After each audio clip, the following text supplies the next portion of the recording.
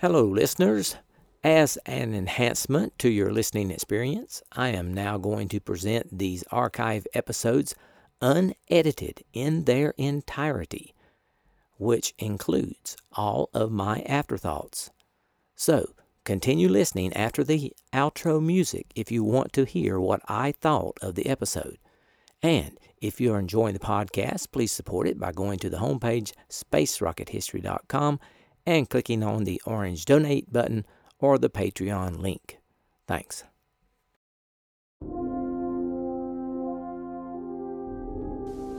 Good morning. The weather is good here at the Kennedy Space Center in Florida. The astronauts are aboard their command module out there on the pad, ready for launch off, and the countdown goes right ahead toward a launch 1 hour, 17 minutes, and 39 seconds from now. As you undoubtedly know by now, it is a dress rehearsal for the flight expected to come in July, if all goes well on this flight, putting a man on the surface of the moon for the first time. It has to be one of the greatest stories of civilized man's entire existence on this earth. The first time he escapes from the earth and actually lands on another planet. Hello and welcome. This is Michael Annis, and you're listening to episode 190 of the Space Rocket History Podcast. And now, Apollo 10, the launch. Of the launch, as those who watch on television, but they'll at least have been able to say that they have been there. Those who can say they've been there at Apollo 10 include the King and Queen of Belgium. They are here over in the Launch Control Center as special guests of another distinguished guest, Vice President Spiro Agnew. He is here. He is the chairman of the National Aeronautics and Space Council. And with him, watching this flight, is young Bill Anders, who was one of the three men who circled the moon in Apollo 8, you remember. He's a backup crew for Apollo 11. But after that, he's going to become secretary of the National Aeronautics and Space Council and will leave the active space program for what he considers an even more important job for the future of our entire space effort. The countdown team. Apollo 10 was classified as an F-type mission to test all elements of the Apollo spacecraft, both the Command Service Module and Lunar Module, in the lunar environment, to demonstrate performance of the Lunar Module and the Command Service Module in the lunar gravitational field, and to evaluate the Command Service Module and Lunar Module docked and undocked during lunar navigation. The mission would follow the same basic flight plan as the first lunar landing, with the exception of the landing. The question of why doesn't Apollo 10 just go ahead and land continues to be asked even just before the launch. This is the CBS News version. And why can't this lunar module land on this particular flight? Well, we can get an explanation of that from Nelson Benton and Scott McLeod at the Grumman Aircraft Plant in Bethpage, Long Island. Walter, there was some small debate at NASA after the successful flight around the moon of Apollo 8 as to whether the moon landing flight would be Apollo 10, this one, or Apollo 11, the next one. That was quickly resolved. It would be Apollo 11. But since that decision was made, there has been speculation as to whether or not this LEM flying in Apollo 10 could land on the moon, if there was a real-time decision to do so. Well, Scott McLeod, can LEM 4, this LEM, land on the moon if they decide to do so after getting to 50,000 feet and everything going well? Well, Nelson, I guess the answer directly is no, it cannot land on the moon. Basically, the reason is, in our flight plan, we have not planned it to land there, and therefore there is not enough fuel to go down to a landing. The reason there isn't enough fuel is so that we can have the proper amount of weight on the vehicle when we go back up for a rendezvous and docking with the command module. In other words, you want to have exactly the same weight, as close to possible, the same weight that the LEM will have when it comes back to meet with the command module on 11. Yes, this is to simulate all of the conditions at lunar distance and exercise all of the systems. And we want to be as close as possible to the actual 11 flight. It's the dress rehearsal effect. Yes, it is. Are there any other systems that are not aboard that would be needed for a lunar landing? Well, I guess basically the only other difference is that we make our landing utilizing this computer, and in this flight, the ropes which guide the computer are not loaded aboard, and therefore we could not make an automatic landing down to the surface. We do it by hand the hard way. Yes, that's right. So, Walter, most space flights do indeed have surprises, but at this point it looks like a real-time decision to land on the moon will not be among them. You know, Tom Stafford, gentleman in the weeks before this flight, when we asked him, is there any chance, Tom, you're just going to be there 50,000 feet from the surface of the moon? Isn't there going to be a temptation to kind of just ease her down and actually be the first man on the moon, which at one time he thought he was going to be, you know. It must have been quite a disappointment when they changed the series of flights so that he's not actually making the landing. But when he answered that question, there was always sort of a twinkle in his eye. Some of us suspected he might be really planning to slip a fast one over and land, but it turns out he just isn't going to have the opportunity to do it. He's taken that like a good sport, as have the rest of his Apollo 10 crew, and they say they feel that the importance of the mission is such that they're not concerned about not being the ones who land. The Saturn V launch vehicle was designated AS-505, which meant it was the fifth launch of the Apollo Saturn V stack. The command and service module were designated CSM-106, and the lunar module was designated LM-4. For over 2 months, the space and launch vehicles were tested on the pad, and their pyrotechnics were prepared for launch. On May 2, 1969, the huge propellant tanks of the S-1C first stage were filled with RP-1, a refined kerosene fuel for the first stage of the flight. For 5 days, commencing on May 5th, Kennedy Space Center personnel performed the countdown demonstration test, essentially a complete rehearsal of the count, including the filling of the cryogenic tanks. This proved the readiness of the launch crew and all the ground support systems that prepare the Saturn V and the Apollo spacecraft for flight. Steps were taken to ensure that the range safety explosives could not be detonated and that the vehicle's engines could not be accidentally ignited. The launch teams brought the count all the way to the point where, in a real launch, the engines of the first stage would be ignited. On completion of the countdown demonstration test, the huge quantities of super-cold liquid hydrogen and liquid oxygen were drained from the launch vehicle. The final preparation of the vehicle for launch then commenced. The completed vehicle was to launch from Pad 39B. This was the only use of that pad during the Apollo lunar missions. All the rest were on Pad 39A. So why did Apollo 10 not launch on Pad 39A? The launch of Apollo 10 is going to inaugurate a new launch pad here on Merritt Island. Pad B, it's called, 39B to be exact. This complex was built here with 2 launch sites, and there's room to add a third if needed. All the earlier Saturn V's are lifted off from Pad A, which is directly behind us here. The lunar landing flight this summer, Apollo 11 is going to begin on Pad A there, 3 miles from us. David Shoemaker has a report on why we're using Pad B for Apollo 10. The decision to use Pad B seems to boil down to one simple fact. It is there. Of course, there is a somewhat more complex bureaucratic explanation involving what are called recycle times, that 2 pads can more quickly handle Apollos 9, 10, and 11. But in fact, Apollo 10 was not rolled out until 9 went into orbit, and 11 won't come out of the huge vehicle assembly building until 10 is launched. So, while one $23 million pad is being used, the other $28 million pad is virtually deserted. Like the explanation for Vietnam, the reason for 2 launch pads has changed over the years, depending partly on the outlook at the time, partly by who is doing the explaining. Originally, the hope was that rockets would be blasting off almost monthly, and sometimes even simultaneously. When Congress failed to get quite that enthused over the space program, officials began to emphasize the safety margin. If a rocket blows up on one pad, it is said, there would be no delay switching to the second.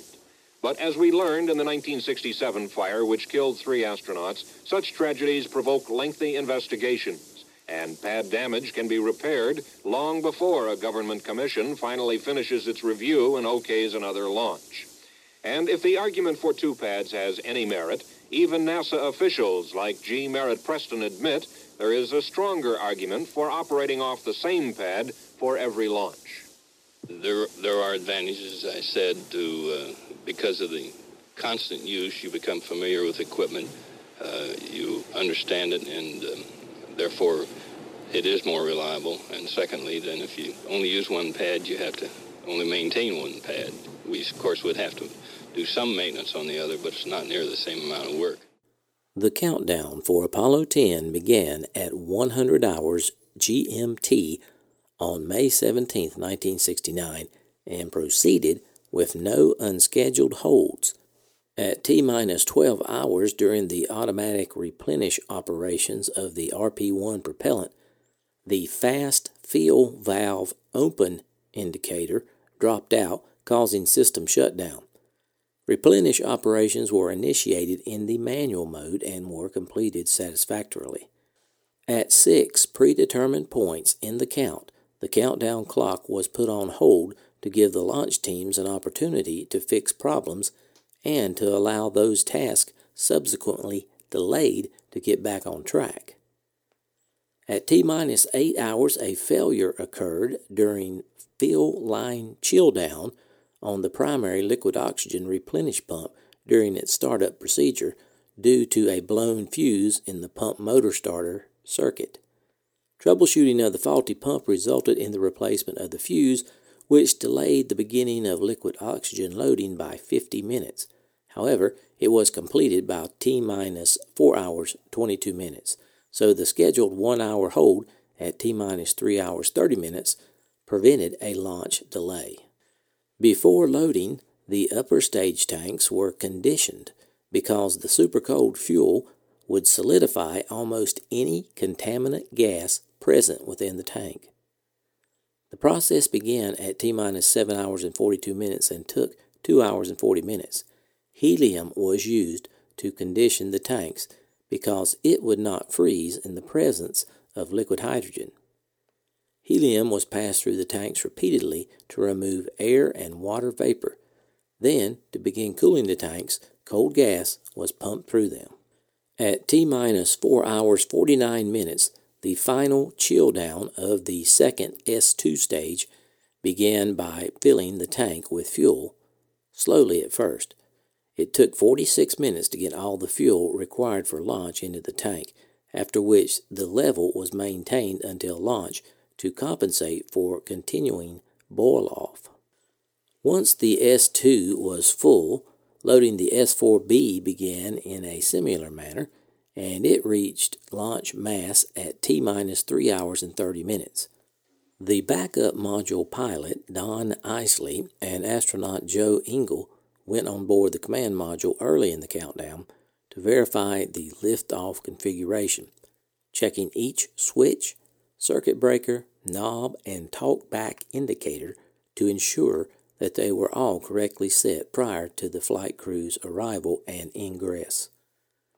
Isley remained inside the command module during the flight crew ingress to assist them connecting the environmental umbilicals and communications links between the spacecraft and the astronauts' spacesuits.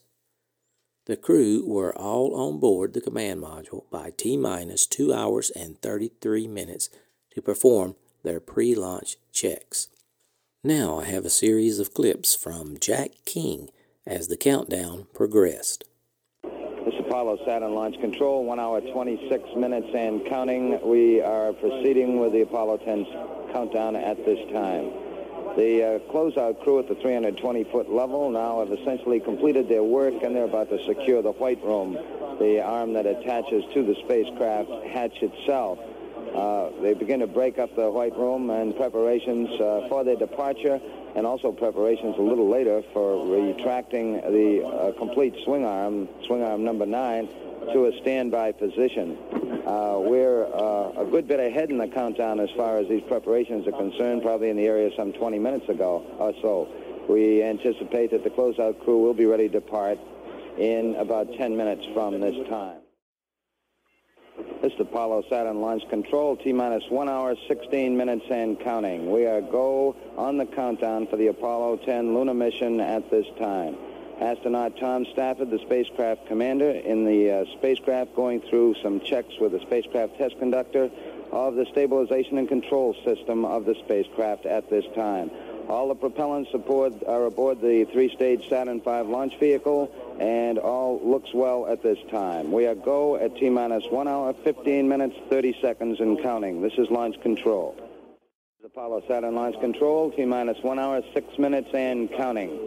Still aiming toward our planned liftoff at 12:49 p.m. Eastern Daylight Time. All aspects of the countdown, both with the Saturn V launch vehicle, the Apollo spacecraft, and the lunar module, all are go at this time.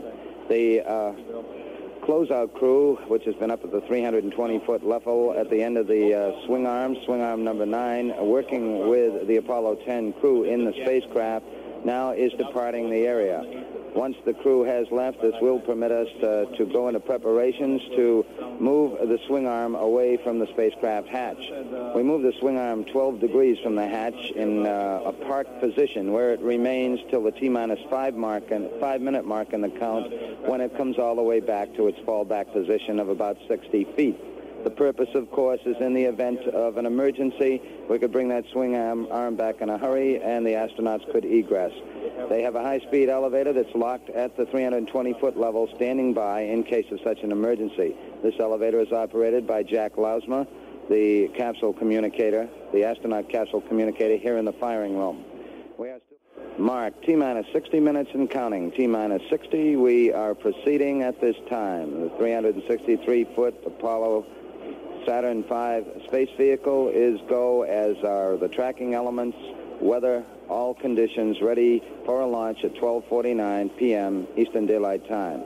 At this point in the countdown, we're beginning some final telemetry checks, and we're bringing up the various radio frequencies concerned with the launch vehicle. These include 2 key tracking beacons located in the instrument unit, which gives us back tracking information during the powered phase of flight. All still well with the Apollo 10 astronauts, Tom Stafford, John Young, and Gene Cernan, aboard the spacecraft at the 320-foot level. This is launch control. This is Apollo Saturn Launch Control, T-minus 50 minutes, 52 seconds and counting. All still going well with the countdown at this time. Here in the firing room, the launch team gearing up for 2 key tests at this time. One, a check of the range safety command destruct system aboard the Saturn V launch vehicle. The other, some attitude command checks to assure that the engines will swivel in response to commands from the guidance system during flight. The astronauts in the spacecraft are still busy with some of their final preparations at this time, and all is proceeding satisfactorily. T-minus. This is Apollo Saturn Launch Control at 46 minutes and counting. T-minus 46 and counting. All still proceeding very satisfactorily with the countdown of the Saturn V Apollo space vehicle. The swing arm number 9 now has been retracted to the 12-degree position. This is a position some 5 feet away from the spacecraft. Once this was accomplished, we then proceeded to arm the pyrotechnics, the buses for the pyrotechnics aboard the spacecraft, particularly the launch escape tower. From here on down during the count, if an emergency was so critical that it would be necessary, the astronauts could activate that escape tower now that the swing arm has been removed away from it.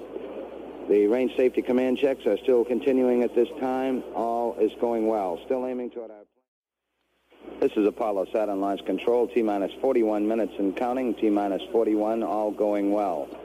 A little quieter from the spacecraft now. The astronauts are still busy, but they're not sending back as many reports as they had up to about 10 minutes ago. The countdown still proceeding very satisfactorily at this time. Coming up in about 5 minutes will be a key test of the launch vehicle, a power transfer, where we will switch from external power to the flight batteries aboard the 3 stages and instrument unit of the Saturn V to assure ourselves that they will operate properly when called on during the flight. Over the final portion of the countdown, that swing arm number 9 will come back to its fully retracted position at 5 minutes in the count. will go on an automatic sequencer at 3 minutes and 6 seconds in the countdown. From that point on down, all activities during these final moments of the countdown will be automatic, run by the ground-based master computer here in the control center. If anything does go wrong, the computer will automatically shut down and stop the count. We'll go into a hold under those conditions. Once the automatic sequence does occur, we will begin to pressurize the various tanks in the 3 stages of the Saturn V. We'll go on a transfer to internal power with the launch vehicle at the 50-second mark. The 5 engines in the first stage will ignite at 8.9 seconds. We'll have all engines running at 2 seconds in the count and should get liftoff at 0. Still aiming toward... This is Apollo Saturn Launch Control. T-minus 36 minutes and counting. T-minus 36. All still going well with the command module, service module, lunar module for the flight, as well as the 3 stages of the Saturn V launch vehicle. We are go for the mission at this time. The following are some of the highlights that have occurred since last evening. We went into a built-in hold at 4 p.m. Eastern Daylight Time yesterday afternoon. Following the start of the built-in hold, we did move the 9.8 million pound mobile service structure from the pad. The service structure was moved to its fallback position, which is some 17,000 feet away from Pad B. Astronauts Don Isley and Joe Engel boarded the Apollo 10 spacecraft last evening to go through some switch list checks to assure that all would be ready for the countdown when it was picked up today. We picked up our countdown at T-minus 9 hours and counting at 2:49 a.m. Eastern Daylight Time this morning. We're a little late starting our propellant loading because of some minor problems at the launch pad concerned with ground support equipment. However, we then did proceed into our propellant load and loaded a little more than 750,000 gallons of liquid oxygen and liquid hydrogen aboard the vehicle. We were then ready by the time we resumed our countdown at 3 hours and 30 minutes to have a full propellant supply aboard. The Apollo 10 astronauts, Tom Stafford, John Young, and Gene Cernan, were awakened this morning, with Stafford and Young being awakened at 7:34 a.m. Their teammate, Gene Cernan, got up a little earlier. He was awakened at 6:50 a.m. They had breakfast with some 10 of their colleagues, donned their suits, and then came to the pad. They were declared physically fit during a brief examination by Drs. John Teagan and Dr. Alan Harder before coming to the launch pad. The breakfast menu included the normal astronaut fare of steak and eggs with coffee, orange juice. The crew came aboard the spacecraft with the commander first at 10:06 a.m. He was followed by the lunar module pilot, Gene Cernan, who sits in the right-hand seat at 10:11 a.m., and finally John Young, the man in the middle seat, the command module pilot, at 10:16. Since the crew has come aboard, we've really been ahead in the countdown. Since that time, all has gone well. We're proceeding at this time. We have just satisfactorily completed our power transfer with the launch vehicle. Tom Stafford aboard the spacecraft, giving some readouts back to test conductor Skip Chauvin at this time. As the countdown continues, we will check in with Houston. This is Mission Control Houston. The prime team of flight controllers headed by Glenn Lenny is on station, prepared to support this mission. The Manned Spaceflight Network reports it is green, ready to support the mission. One minor problem with the telemetry computer at Carnarvon, but it will not hold the mission up. There is a backup computer there. Recovery forces report all on station. Among those in the viewing room here at the control center are Senator and Mrs. Barry Goldwater. We have 3 astronauts at the Capcom console: Charlie Duke, Bruce McCandless, and the backup spacecraft commander for Apollo 10, Gordon Cooper. Taped to the Capcom console are 2 dolls, one Charlie Brown, one Snoopy, replete with spacesuit. This is Mission Control Houston. Now, back to the Cape with Jack King. This is Apollo Saturn Launch Control, T-minus 11 minutes and counting, T-minus 11. All aspects still going well at this time. The astronauts aboard the spacecraft have just completed some special communications checks on what we call the Astrocom circuit. It's a special circuit which has the launch operations manager, spacecraft test conductor, and astronaut Jack Lausma, who has the call sign Stoney, the capsule communicator here in the firing room. This is special communications that can be used particularly for abort contingencies. These are the only people on the circuit, and they have performed their final communications checks. At about 5 minutes, we'll go on the circuit and keep it up at that time. Mission Control Center in Houston also coming in shortly here with some communications checks. This is Apollo Saturn Launch Control, T-minus 6 minutes, 43 seconds, and counting. Spacecraft test conductor Skip Chauvin has just completed a final status check of all personnel involved in the spacecraft countdown. He received goes from all participating, 3 particularly strong ones from the 3 astronauts aboard the Apollo 10 spacecraft. This is Apollo Saturn Launch Control, T-minus 4 minutes, 30 seconds, and counting. The Apollo Axis arm, swing arm number 9, now fully retracted to its fallback position, some 60 feet away from the spacecraft. At liftoff, we will have some 5 swing arms still attached. They will move back automatically at first motion, some 3/4 of an inch after the vehicle takes off. Astronaut Tom Stafford has completed his checks with the spacecraft test conductor. The mission director, George Hage, and the launch director, Rocco Petrone, have given a go for the flight, as has the range. We've now passed the 4-minute mark and proceeding satisfactorily. We are go. This is launch control. This is Apollo Saturn Launch Control. We've just passed the 3-minute mark. We've had the firing command. That's the signal that the automatic sequence is now in. And the remainder of the count will be handled by the master computer here in the firing room as various of events click off leading up to the ignition of the 5 engines in the first stage of the Saturn V at the 0, with liftoff at the 0 mark in the count. The actual ignition of those 5 engines will come at 8.9 seconds in the count. We'll have a report of all engines running at the 2-second mark. At that time, and over the next 2 seconds, those engines will be specially checked to assure that we have proper thrust. Once that occurs, we will get commit, meaning that the hold-down arms can release, and we will get liftoff of the Saturn V launch vehicle at about 7.5 million pounds of thrust. We're now coming up toward the 2-minute mark in the count. At this point, the tanks in the vehicle pressurized. 2 minutes and counting. Our status board indicates here in the control room that all aspects involved are ready. Tom Stafford has just reported back. That they want to thank everybody for all the help. We're now at T-minus 1 minute, 45 seconds, and counting. We'll go on internal power with the launch vehicle at the 50-second mark. At 17 seconds in the count, the guidance system goes internal. This is guidance reference release. We already have the proper flight azimuth in. Now 90 seconds and counting. Now 90 and counting.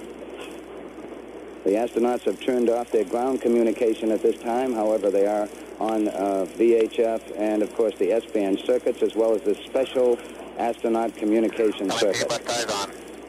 1 minute, 12 seconds, and counting. The vehicle tanks beginning to pressurize at this time. Our status board indicates that the 3rd stage tanks are now pressurized. We're coming up on the 60-second mark. 60 seconds and counting. We are go for a mission to the moon at this time. The 2nd stage tanks now pressurizing, and we're coming up on the power transfer. 50 seconds and counting. We have now switched to internal power satisfactorily on the batteries of the 1st stage, all 3 stages of the Saturn V vehicle. 40 seconds and counting. Tom Stafford making a final check of his computer. The vehicle all stages pressurized at this time. We're waiting for the swing arms to come back. One should be coming back at this time, a second one at 17 seconds. Tom Stafford reports they are go. We're coming up in the 20-second mark. T-minus 20 seconds and counting. 17 seconds and counting. Guidance internal. 15, 14, 13, 12, 11, 10, 9. We have ignition sequence start. Engines on 5, 4, 3, 2. All engines running. Launch commit. Liftoff. We have liftoff 49 minutes past the hour. Stafford reports the clock has started. The tower is clear. As Apollo 10 cleared the tower, Houston assumed control of the mission.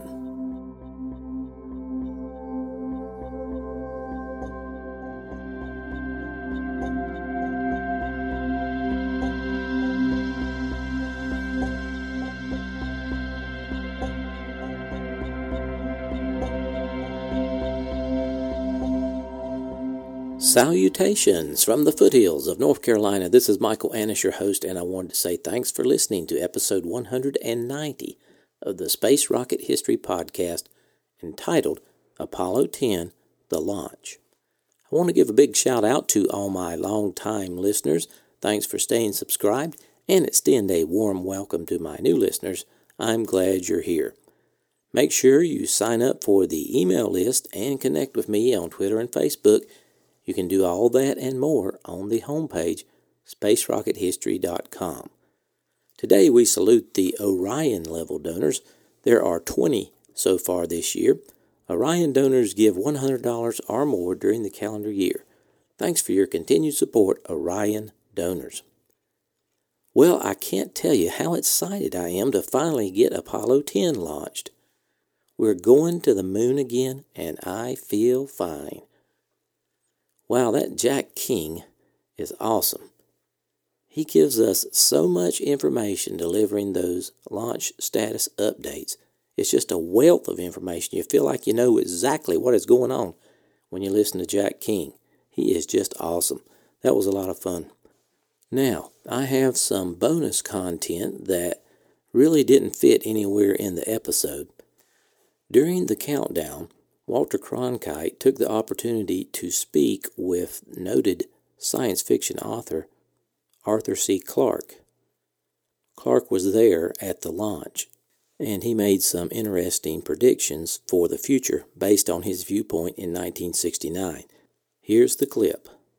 With me here at our CBS News Space Center at the Kennedy Space Center is the distinguished historian and science fiction writer Arthur C. Clarke, an old friend of mine, I am very honored to say, the man who, among other things, wrote that very exciting movie, 2001, although we're not here to plug movies today, nor books, Mr. Clarke, sir.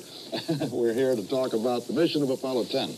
And I'm wondering what you see. You've followed space longer than almost anybody, except maybe the first Rocketeers.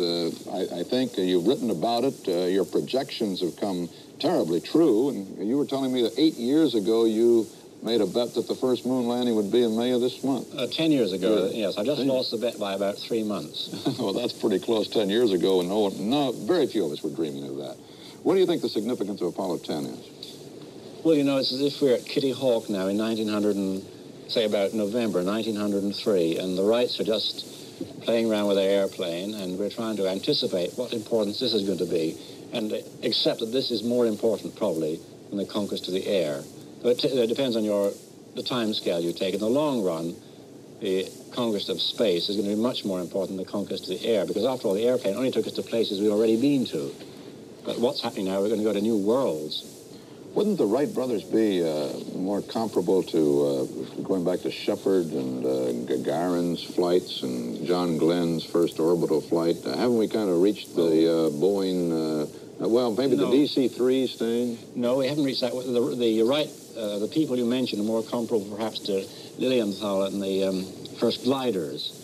Now, we won't get to the DC-3 stage until we have reusable spacecraft that we can fly over and over again, just like commercial aircraft today. They don't have to be thrown away in a single launch as they do at the moment. DC-3, of course, we're talking about was that workhorse of World War Exactly. II in the aircraft area, the really first major transport aircraft, I suppose.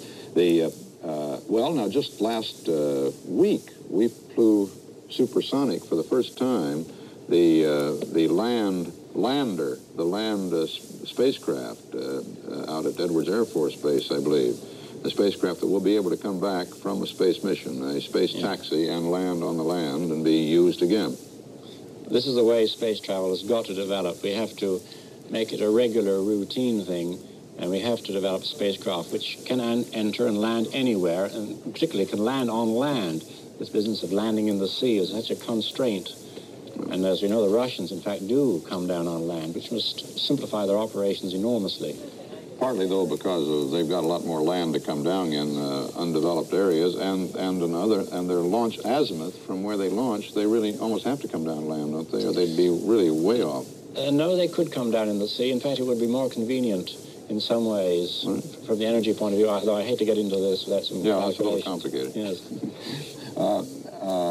Arthur, tell me, what you foresee now, you've been terribly accurate in your predictions so far. What do you see in the rest of this 20th century in the next 30 years? Well, we're going to see the moon being opened up in the way the Antarctic has been opened up in this century, with the establishment first of unmanned bases, instruments being set up which can radio back to Earth. And then I hope within this decade, say within the 1970s, I hope you'll see the establishment of permanent bases with men there on the moon all the time and relieved from time to time by flights from Earth. And then I think that towards the end of this century, we'll be considering major permanent operations. In other words, the setting up of quite large bases, which eventually will grow into full-scale colonies. But of course, the rate at which this happens depends on how fast we locate lunar resources, which can be exploited when we get there. And what about the manned orbiting laboratories, what we do with sort of inner space? Well, that is perhaps in the short run even more important, because these manned laboratories in space and observatories are going to enable us to exploit near space for many terrestrial uses, for meteorology, for communications, and above all, for discovering new resources on this planet, resources of land and sea. And there's a gigantic industry going to develop in near space in the next few decades, which will do so many things for us here on Earth that we'll be unable to imagine how we ever managed without this kind of facility. The environmental survey has been going on for some time, and yes, it's almost taken a back seat to the more dramatic manned flights. But as you say, there's probably nothing more important than that. With infrared and other photography, we'll be able to see how crops are growing, where mineral deposits are, exactly, food potential of the sea. A million uses there. Yes, the Earth resources satellites are so important that there are some areas in this where you can predict with considerable accuracy the investment of a single dollar will bring back $50 or $100 within a relatively few years. In meteorology, of course, is already happening, but in discovering new mineral resources, oil resources, and in opening up areas of the sea which are much more fertile than the areas we're already exploiting. Well, there is some criticism, and perhaps some justified criticism, of spending $24 billion on the Apollo program right now to reach the moon, when there are so many other matters demanding our attention and our dollars here at home on Earth. It may be that in a few years we'll look back on this and wonder how we could have ever questioned this investment, even as I suppose there was some chagrin in Spain when they wondered why they questioned $75,000 to send Columbus to America. Yes, or how many $1 million was it this country spent for the purchase of Alaska, Seward's Folly, about 100 years ago. Yeah. Thank you very much, Arthur. I expect to be talking to you many more times during the next 8 days when I'll have the privilege of having you with us on these broadcasts. Thank you, Walter. Thank you, Arthur Clark, the distinguished science fiction writer and historian and world traveler. You never know where Arthur is going to show up next around the world. Okay, pretty interesting stuff there from Walter and Arthur C. Clarke. Next week I am taking off for the holidays. I have a good encore episode to post. It will be episode 17, entitled The Mercury 7, and it will include all 7 astronauts, including John Glenn. I thought it would be a good time to release that, since all of the 7 have now passed.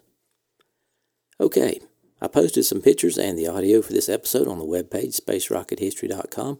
Please go check that out. I was pleased to receive several donations this week. Matthew B. from the UK donated at the Gemini level and earned his moon emoji. Christopher L. from Australia donated at the Vostok level. Thank you, Christopher.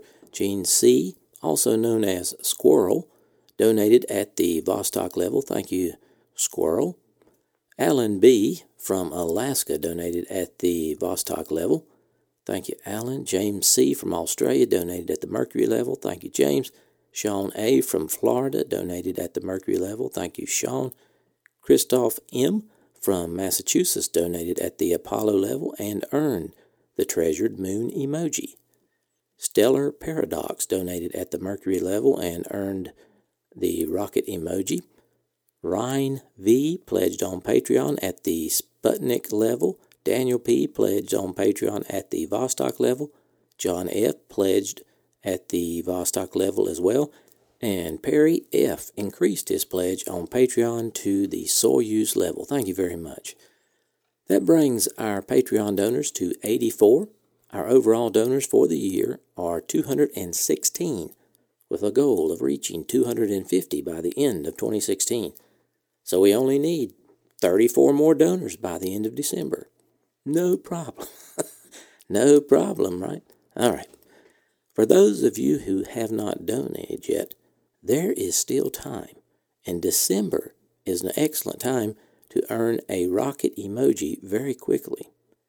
You could make a donation in December and then another in January, and you will have the coveted rocket emoji next to your name in less than a month's time.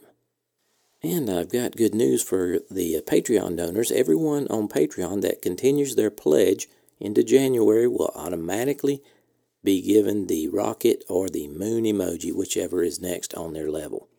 So, to make a one-time donation, go to the homepage, spacerockethistory.com, click on the orange donate button on the top right of the page, or sign up with Patreon by clicking on the Patreon link, also on the homepage just below the donate button.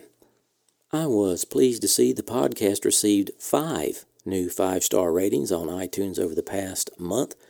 I would like to thank Sean A., Brad 2000, and PJ Ward for the kind review and the all-important 5-star ratings.